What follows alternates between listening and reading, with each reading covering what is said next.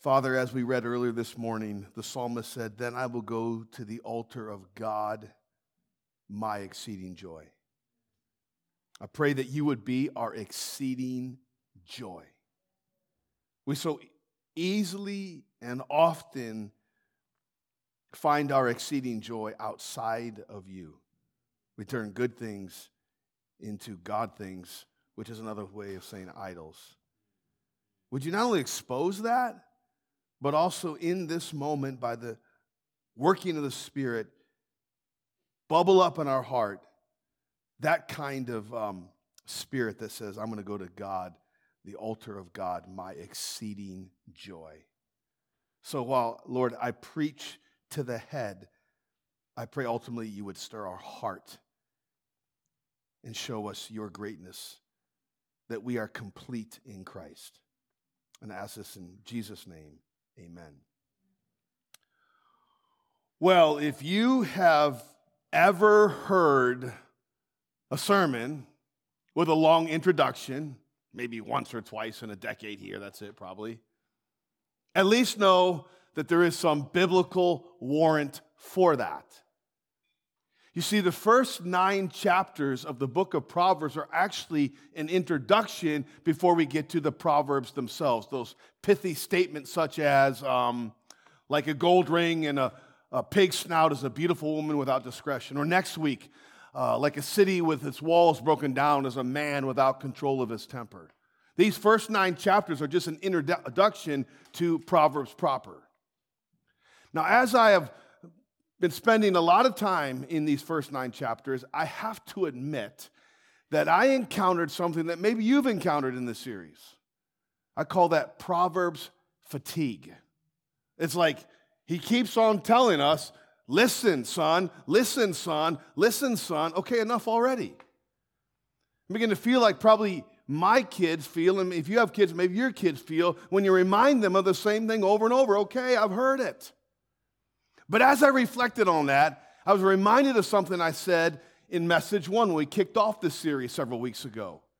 Namely, the reason we repeat ourselves to our kids and the Father repeats himself to us is because we tend to forget at some level. So it's needful repetition.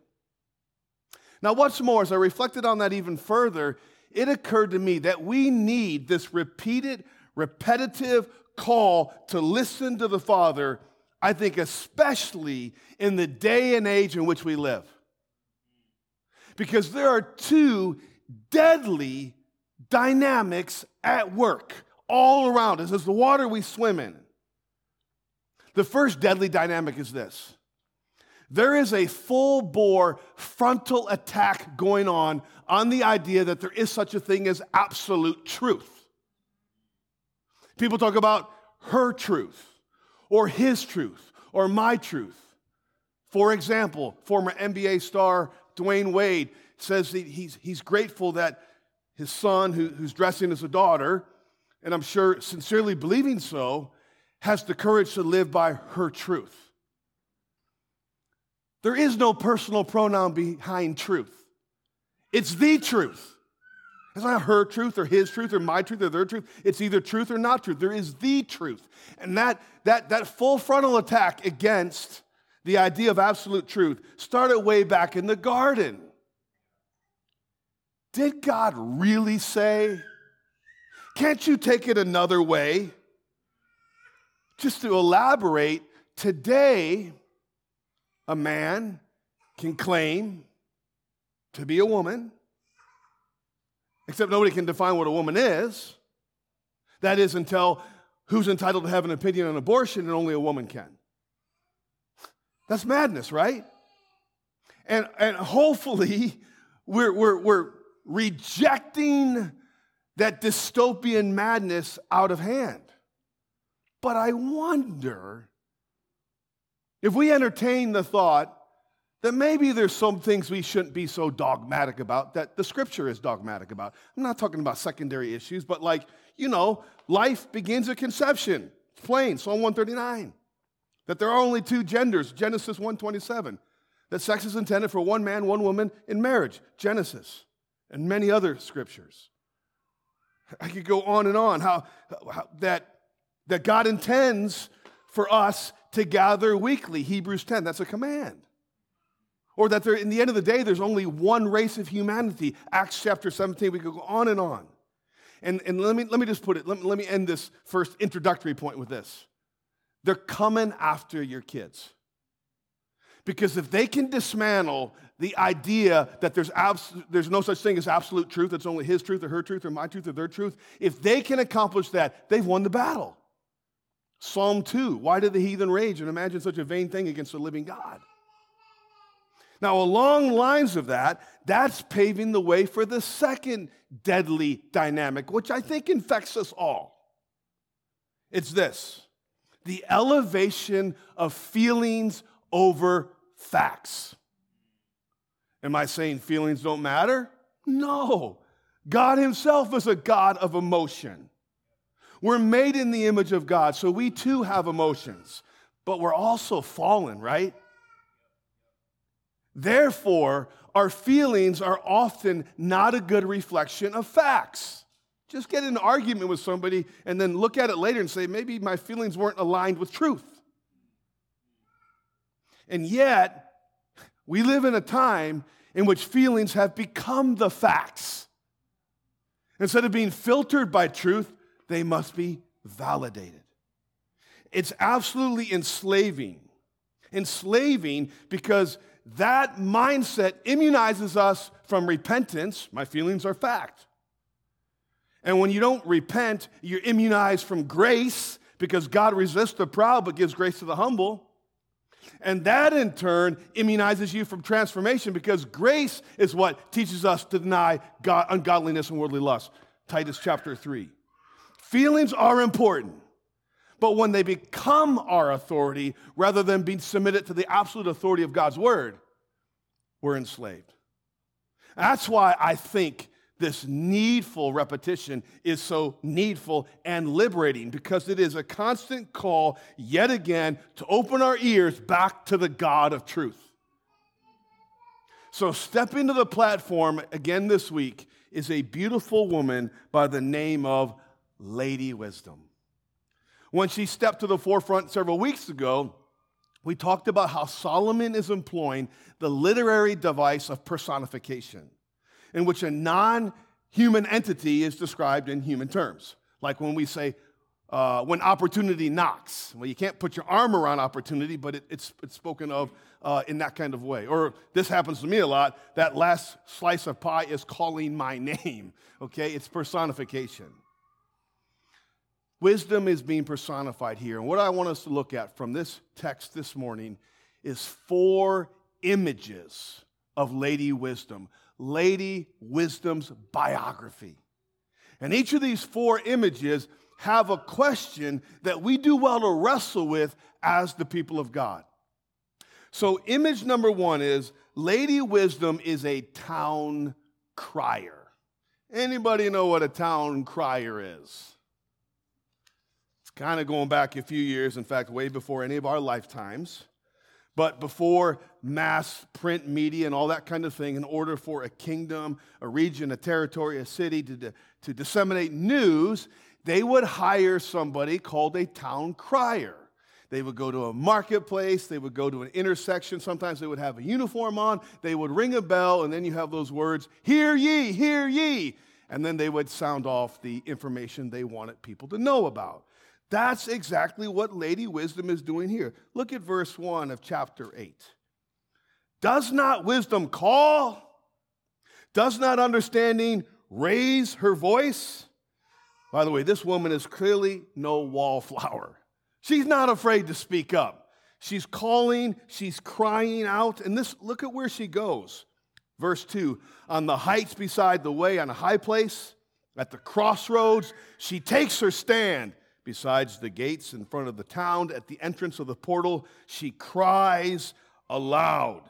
This lady, she goes to quite public places. She'll have none of this, "I think you should keep matters of faith private" nonsense. She's calling out privately or publicly. And verse 4 tells us she is relentless. To you, O men, I call, and my cry is to the children of man. Now, if you went to chapter 9, you would see in verse 6, Lady Wisdom sends out a few women, young women of her own. It says in chapter 9, verse 3, she has sent out, that's Lady Wisdom, her young women with her to call from the highest places in the town. And to me, that echoes, I think, how Christians are sent out by the Spirit of God to declare the gospel to others, right? Lady Wisdom sends out her women, the gospel sends us out. So just a quick application. Do you speak about Jesus to others? Starting in your own home, starting in your own marriage, or wherever you're at. Do you, just ask yourself, when's the last time I encouraged, shared, even perhaps confronted somebody about Jesus and the gospel? If you don't share Jesus with others, I don't know how else to say this. You may be a make-believer and not a true believer. But the really cool thing is if you are a true believer, listen, the next opportunity, which is today, you can, by the power of the indwelling Spirit, you're a true believer, you have the Spirit in you, you can take that opportunity and tell somebody about Jesus. And that starts not just with unbelievers, but believers. I think the more we tell believers about Jesus, the more then we are prepared to tell non-believers about Jesus. That's just a small aside, but I think one that flows out of the text. At any rate, as we look at Lady Wisdom as a town crier, what is very clear is she is not hidden. She's not obscure. She's not like trying to get out of a mystery room. She doesn't require you to have a PhD before she'll waste her breath on you. She doesn't require 20,000 YouTube followers and then she'll spend some time talking to you. No, here's the only requirement for you to listen to Lady Wisdom. Do me a favor, put your fingers in your ears. Put your fingers in your ears. Pull them out. That's the only requirement. You listen to her. So my question with image number one is, she's a town crier. Are you listening to her? If we did a few interviews, we talked about personification, Lady Wisdom. Let's personify your Bible. Let's say somebody was going to interview your Bible and say, when's the last time, here's your name, opened up you and read you? And the Bible stands up and starts knocking dust off itself. It's been a few weeks. It's been a few months. Like, are you opening your ears to the Word of God? Does that make sense? Or how about children? If we were to interview your parents, what would they say, like when they remind you of truth? Is it the old eye roll, like, I know, which we've all done, right? Or how about your friends? If we were to ask your friends, is so-and-so have ears for the truth, what would they say? How about if we just interviewed your church attendance, like where we come together and are awakened from the stupor around us by the smelling salts of the gospel? What would that say about, are you listening? Image number one, town crier, are you listening? Image number two is, she is a truth teller. The beautiful thing about this woman is she's not all insecure, where she's only going to tell you what you want to hear because she doesn't want to lose your favor. She doesn't have that kind of insecurity like we so often do. She's not afraid of being slandered with some epithet or being called close-minded, outdated, antiquated. No, she does not care about that. She doesn't even employ something that's often a good strategy of complimenting before correcting. She doesn't do that here. Saying something nice before saying something hard. Look how she begins in verse 5 on the truth-telling image. Oh, simple ones, learn prudence. Now, if you're wondering whether that's a positive word or not, when you go to work tomorrow, say, hello, simple ones. How was your weekend? Not the biggest compliment. She goes on to say, oh, fools, learn sense. To all of us, she says, you're a special kind of special. But she does that because she loves us. And she has one prevailing obsession, and that is to speak the truth. Because it's only through the truth that you're going to find life and joy in this world, and most certainly in the one to come. So look at verses 6 through 9. And you're going to see all these synonyms and references to the word truth. They'll just jump right out at you. Verse 6, "Hear, for I will speak" what kind of things? Noble things. "And from my lips will come what is right. For my mouth will utter," here's the word, "truth." And if you're going to speak truth, then you're going to have to actually call out that which is not true. "Wickedness is an abomination to my lips. All the words of my mouth are righteous. There's nothing twisted or crooked in them. They're all straight to him who understands, and right to those who find knowledge." And she doesn't employ the Joel Osteen hermeneutic. I only say positive things. Look at what she says in verse 13. "The fear of the Lord is the hatred of evil. Pride and arrogance and the way of evil and perverted speech I hate." She's a truth teller, isn't she?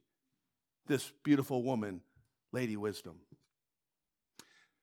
Now, I think we would all agree that who a person is and what they prize determines what kind of friends they have. Would you agree with that as a general statement?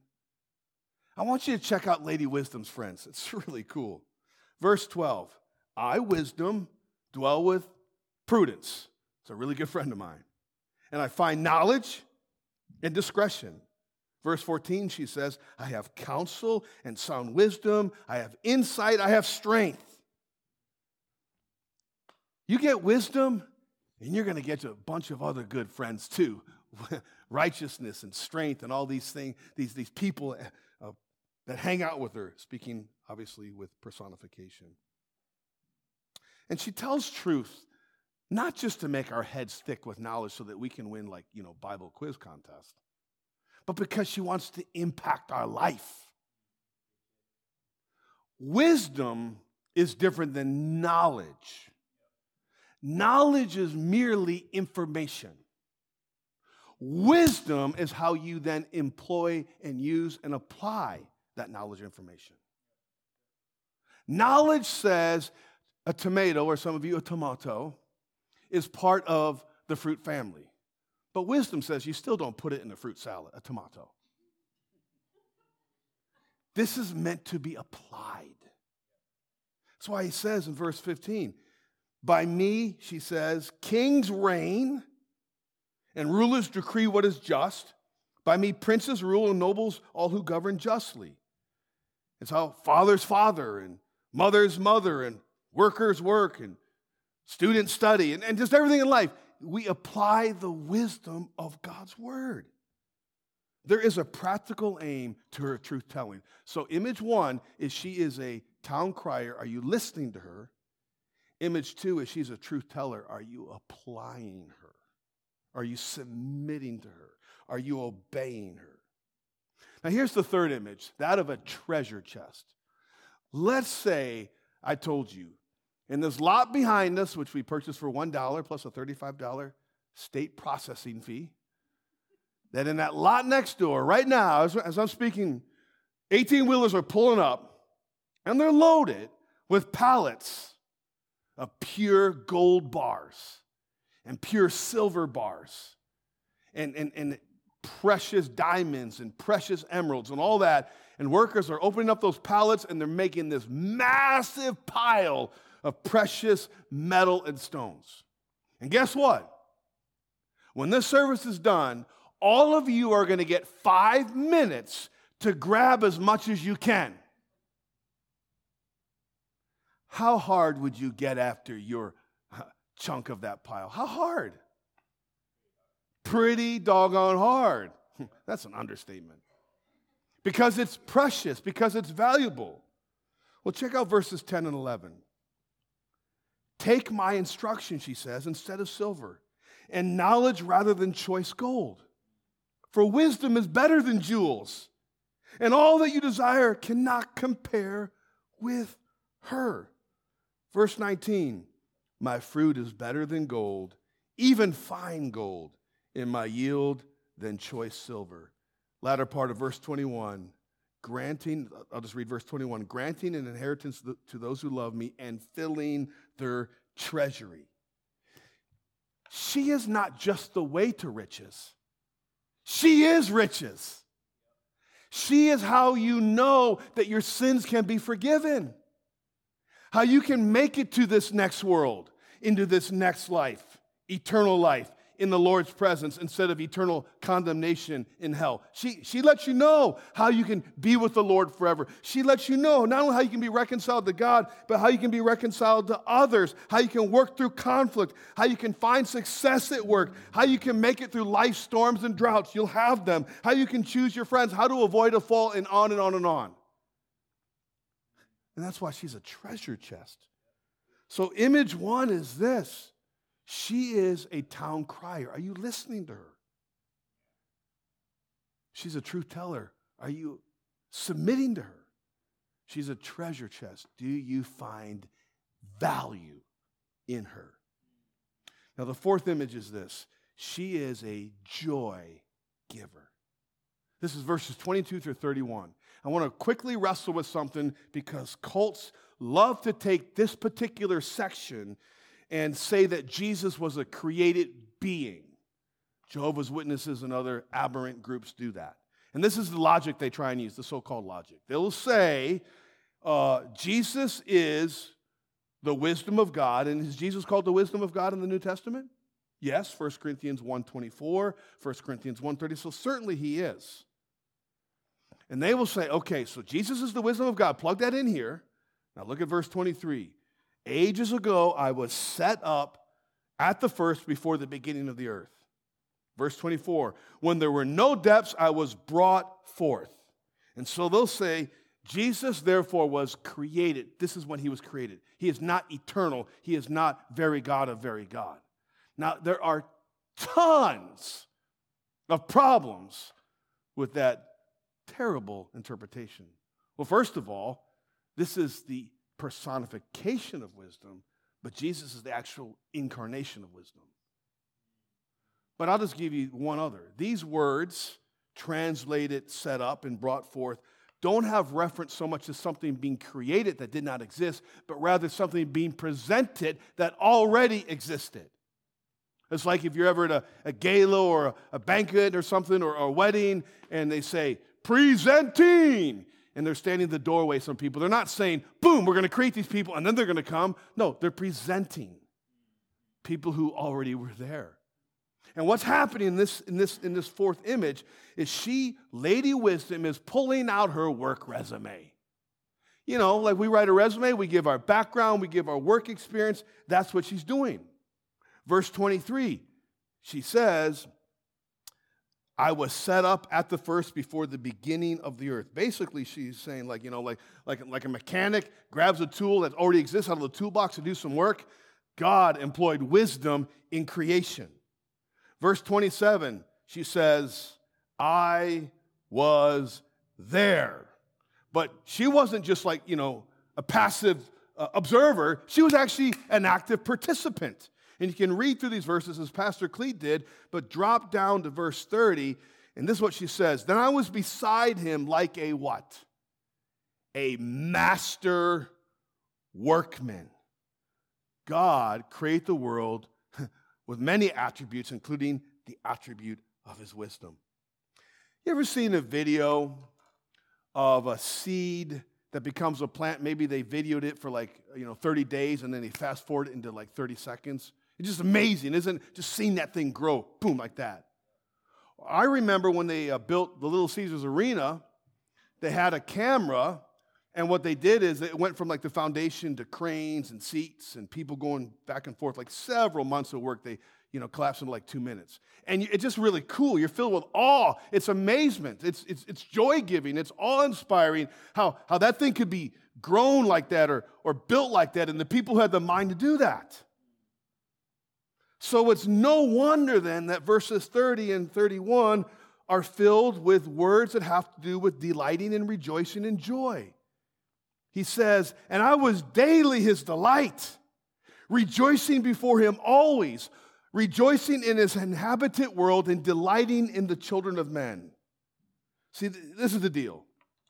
As by wisdom, something was brought out of nothing, and order was brought out of chaos, that there was joy. Look at this. Does it not say in Job that the morning stars danced for joy as they saw God speak everything into existence? So, here's the fourth application question. As you listen to Lady Wisdom, the town crier, as you apply Lady Wisdom as the truth teller, as you value her as the treasure chest that she is, do you find joy coming out of your heart as she brings something out of your nothingness? As she brings order out of your chaos, does she give you joy? Because as you apply wisdom, that's exactly what she will do. Verse 32 then reminds us of what's already obvious. This wisdom is rooted in a relationship with God. Look at verse 32. And now, O sons, listen to me. What is a son? I'm asking you a very obvious question. No need for a documentary on this one. What's a son? Son is one who has a father. There's a relationship, right? Some 20 times so far in the book of Proverbs, you have that relational verbiage. Sons, father.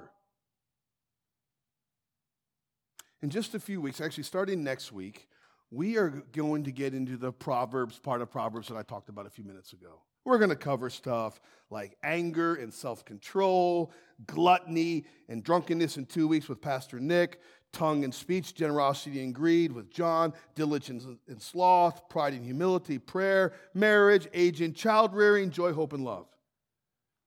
But I want us to remember, these Proverbs are not just a series of clever topical statements help us to do life a little bit better.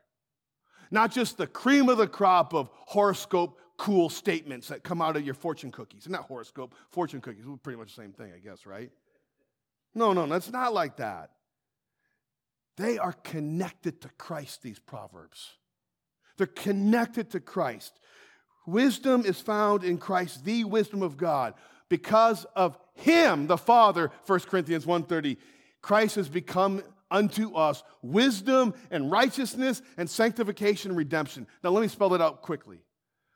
First of all, Jesus is our example. He shows us what it is to walk through this world the way the Father intended us to. But if I just said he's the example, that ain't good news. Because I don't know about you, but I shank that example often. Well, praise God, going back to 1 Corinthians 1:30, he's also our righteousness. He is the payment for our tomfoolery, for our being naive and simple and scoffers, for our being sinners. He paid that price on the cross, the righteousness of God. And when you put your faith in him, he's not only the example that you want to follow, the payment for not following it, he's the power to begin following it. Because when you trust in Christ, the Holy Spirit comes to indwell in you. And that Holy Spirit who inspired the Bible can now empower you to walk it out. Increasingly, right? We're up and down for sure. But you increasingly walk it out. You have power to do that. So I want you to hear Christ speaking directly to you from verses 32 through 36. And now, O sons, listen to me. Blessed are those who keep my ways. Hear instruction and be wise, and do not neglect it. Blessed is the one who listens to me, watching daily at my gates, waiting beside my doors, for whoever finds me finds life and obtains favor from the Lord. But he who fails to find me injures himself, and all who hate me love death. It's a matter of life or death who you choose to listen to. And chapter 9, which I'm going to summarize in 3 minutes and 27 seconds so you can set your timer, Lady Wisdom brings this decision to a head. Really, Solomon brings this decision to a head. Really, God Almighty brings the decision that you have to make to a head. He won't let us straddle the fence. He won't let us whatever, life or death. That's what you Christians think. He won't let you blow it off because he loves you too much. He won't let you do that. And so in the grand finale to this 9-chapter long-winded introduction to Proverbs, he has this crisis point. And the first part of chapter 9 is Lady Wisdom's invitation to life. I'm just going to read verses 5 and 6. This is a beautiful invitation. Come, eat of my bread and drink of the wine I have mixed. Leave your simple ways and live, and walk in the way of insight. And then she talks about the scoffer for a few verses. Not a simple person, not a naive person, not even a fool, but a scoffer. You know what a scoffer is? A scoffer is someone who just out of hand rejects the wisdom of God. But the rub is this. A scoffer wears a lot of masks. It's not just a scoffer mask. There's all kinds of scoffer masks. There's a false humility. Who am I to say that Christianity is the only way? That would be so arrogant to insist there's only one truth. Yeah, except if there's a God of truth who revealed himself, then it wouldn't be. It would actually be humility. Or there's belligerence. The Bible is so full of errors and contradictions. Okay, can you show me one? Well, let me Google that real quick.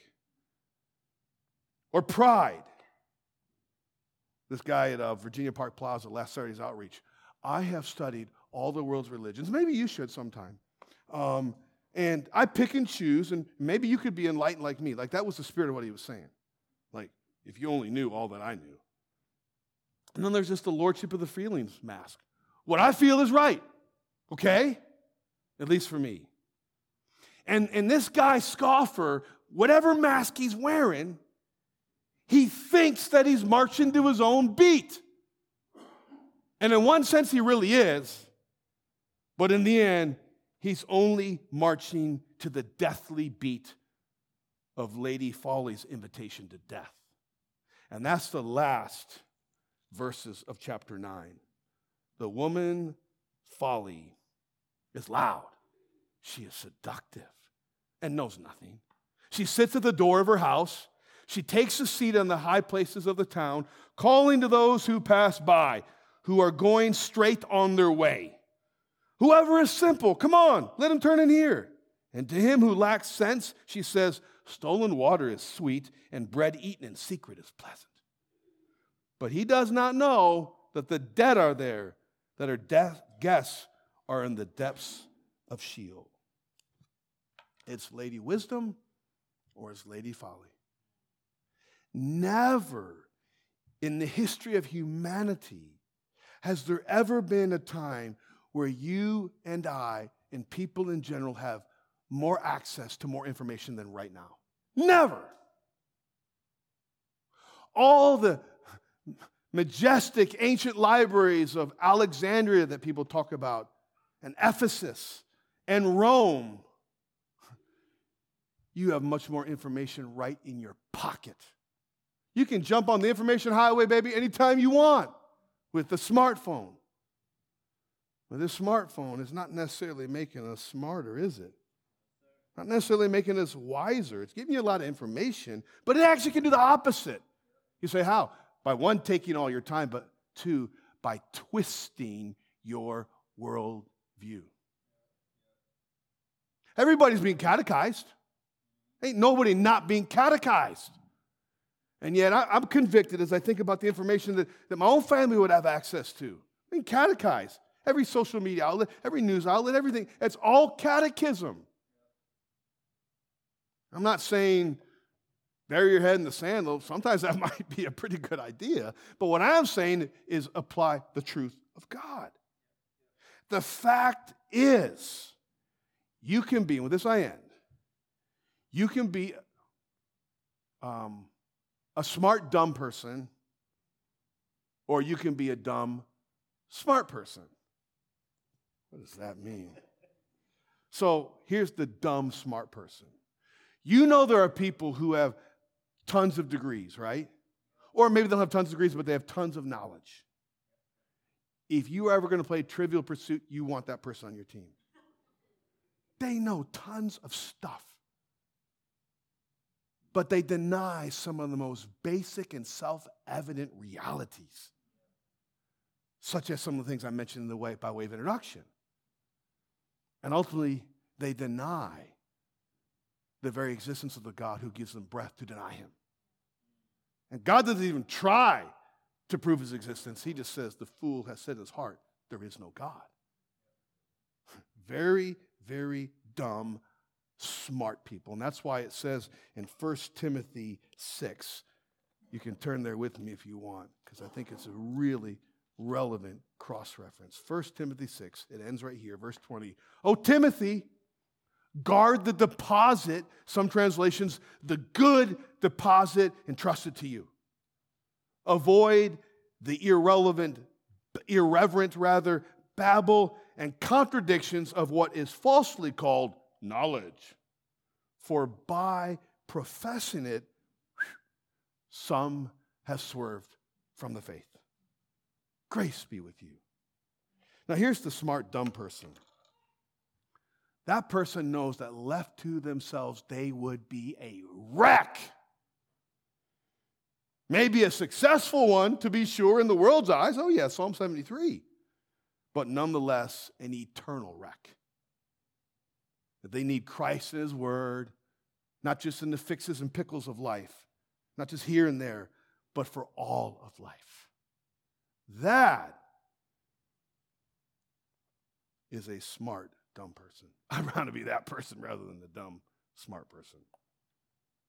So Lady Wisdom, she's a town crier. Are you listening to her? She is a truth teller. Are you submitting to her? She's a treasure chest. Do you value her? And she's a joy giver. As you apply her and she turns your chaos into order, are you finding joy in her? And here's a promise, and with this I do close. Proverbs 8, verse 17. I love those who love me, and those who seek me diligently find me. Will you seek her diligently? This is the word of God. Father, thank you so much for the privilege of proclaiming your word and ultimately the unsearchable riches of Christ. We would never know these riches had you not revealed them to us. I pray, Father, that this word would lodge into our hearts and minds, grip our attention, and cause a response in a Godward direction. I pray, Father, that we would guard this good deposit entrusted to us and avoid irreverent babble and knowledge falsely called, which have caused many to swerve from the faith, as Paul wrote Timothy. I pray that we would rejoice in the God of truth, and ultimately not in our head, but in our hearts with joy. Then I will go to the altar of God, my God of exceeding joy. And we pray this in Christ's name. Amen.